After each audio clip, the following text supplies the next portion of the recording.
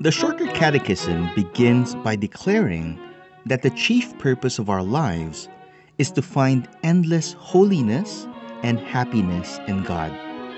Hello, this is Pastor James.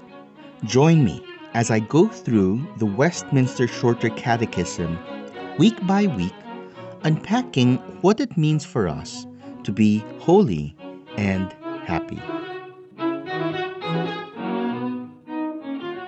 It would be wrong for us to approach sacraments as amulets that hold the power within them to make us grow as Christians. They are, indeed, God's ordained means for our growth, but they hold no magical power in themselves to bring spiritual benefit to anyone who utilizes them. The power of the sacraments are not unlocked simply by saying the right things and doing the right actions in a particular sequence or timing. When we look to the outward elements of the sacraments, we quickly discover how mundane and ordinary they are. Simple bread and wine in the Lord's Supper, and water in baptism.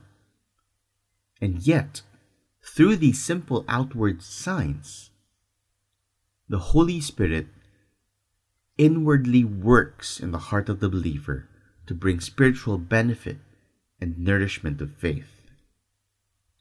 Question 91 of the Catechism asks, how do the sacraments become effectual means of salvation?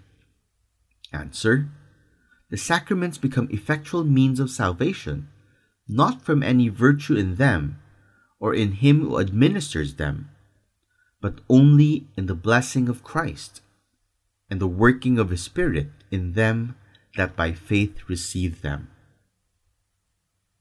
And there is something very comforting about the knowledge that the sacraments are simple and ordinary, and that there need not be anything special about the minister who administers them. The reason is because the sacraments become effectual means of salvation only by the blessing of Christ and the working of His Spirit in them that by faith receive them.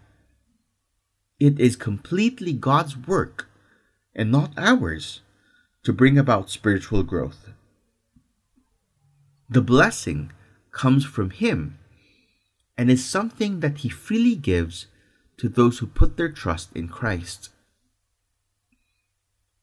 The blessing of the Lord's Supper is signified to us through the outward means of bread and wine. As the bread is broken, the eyes of faith perceive, with the help of the Holy Spirit, the reality of the body of Christ being broken and crucified on account of our sins. Similarly, the wine which is poured into the cup signify to our believing eyes the truth that the blood of Jesus Christ was shed for the washing away of our sins. The bread remains bread, and the wine remains wine, but the believing partaker of the Lord's Supper does not remain unchanged. This is the work of the Holy Spirit. The blessing of Christ is imparted to the believer, and his faith is nourished even as his union with Christ is strengthened. Similarly, the blessing of baptism is signified through the outward means of poured out water upon the head. Just as the pouring out of the Holy Spirit upon the church at Pentecost signified the identification of Christ with His body, when water is poured upon the head of the person receiving baptism, the truth of the triune God's identification with His children is signified visibly.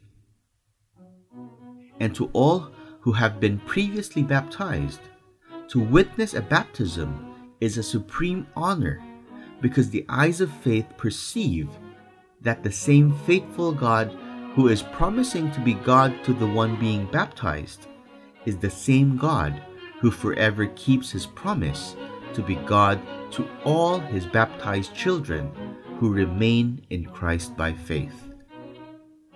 In all of this, the sacraments are made effectual toward the individual believer's salvation through the work of the Holy Spirit within him or her whose hope and trust is in the Lord Jesus Christ.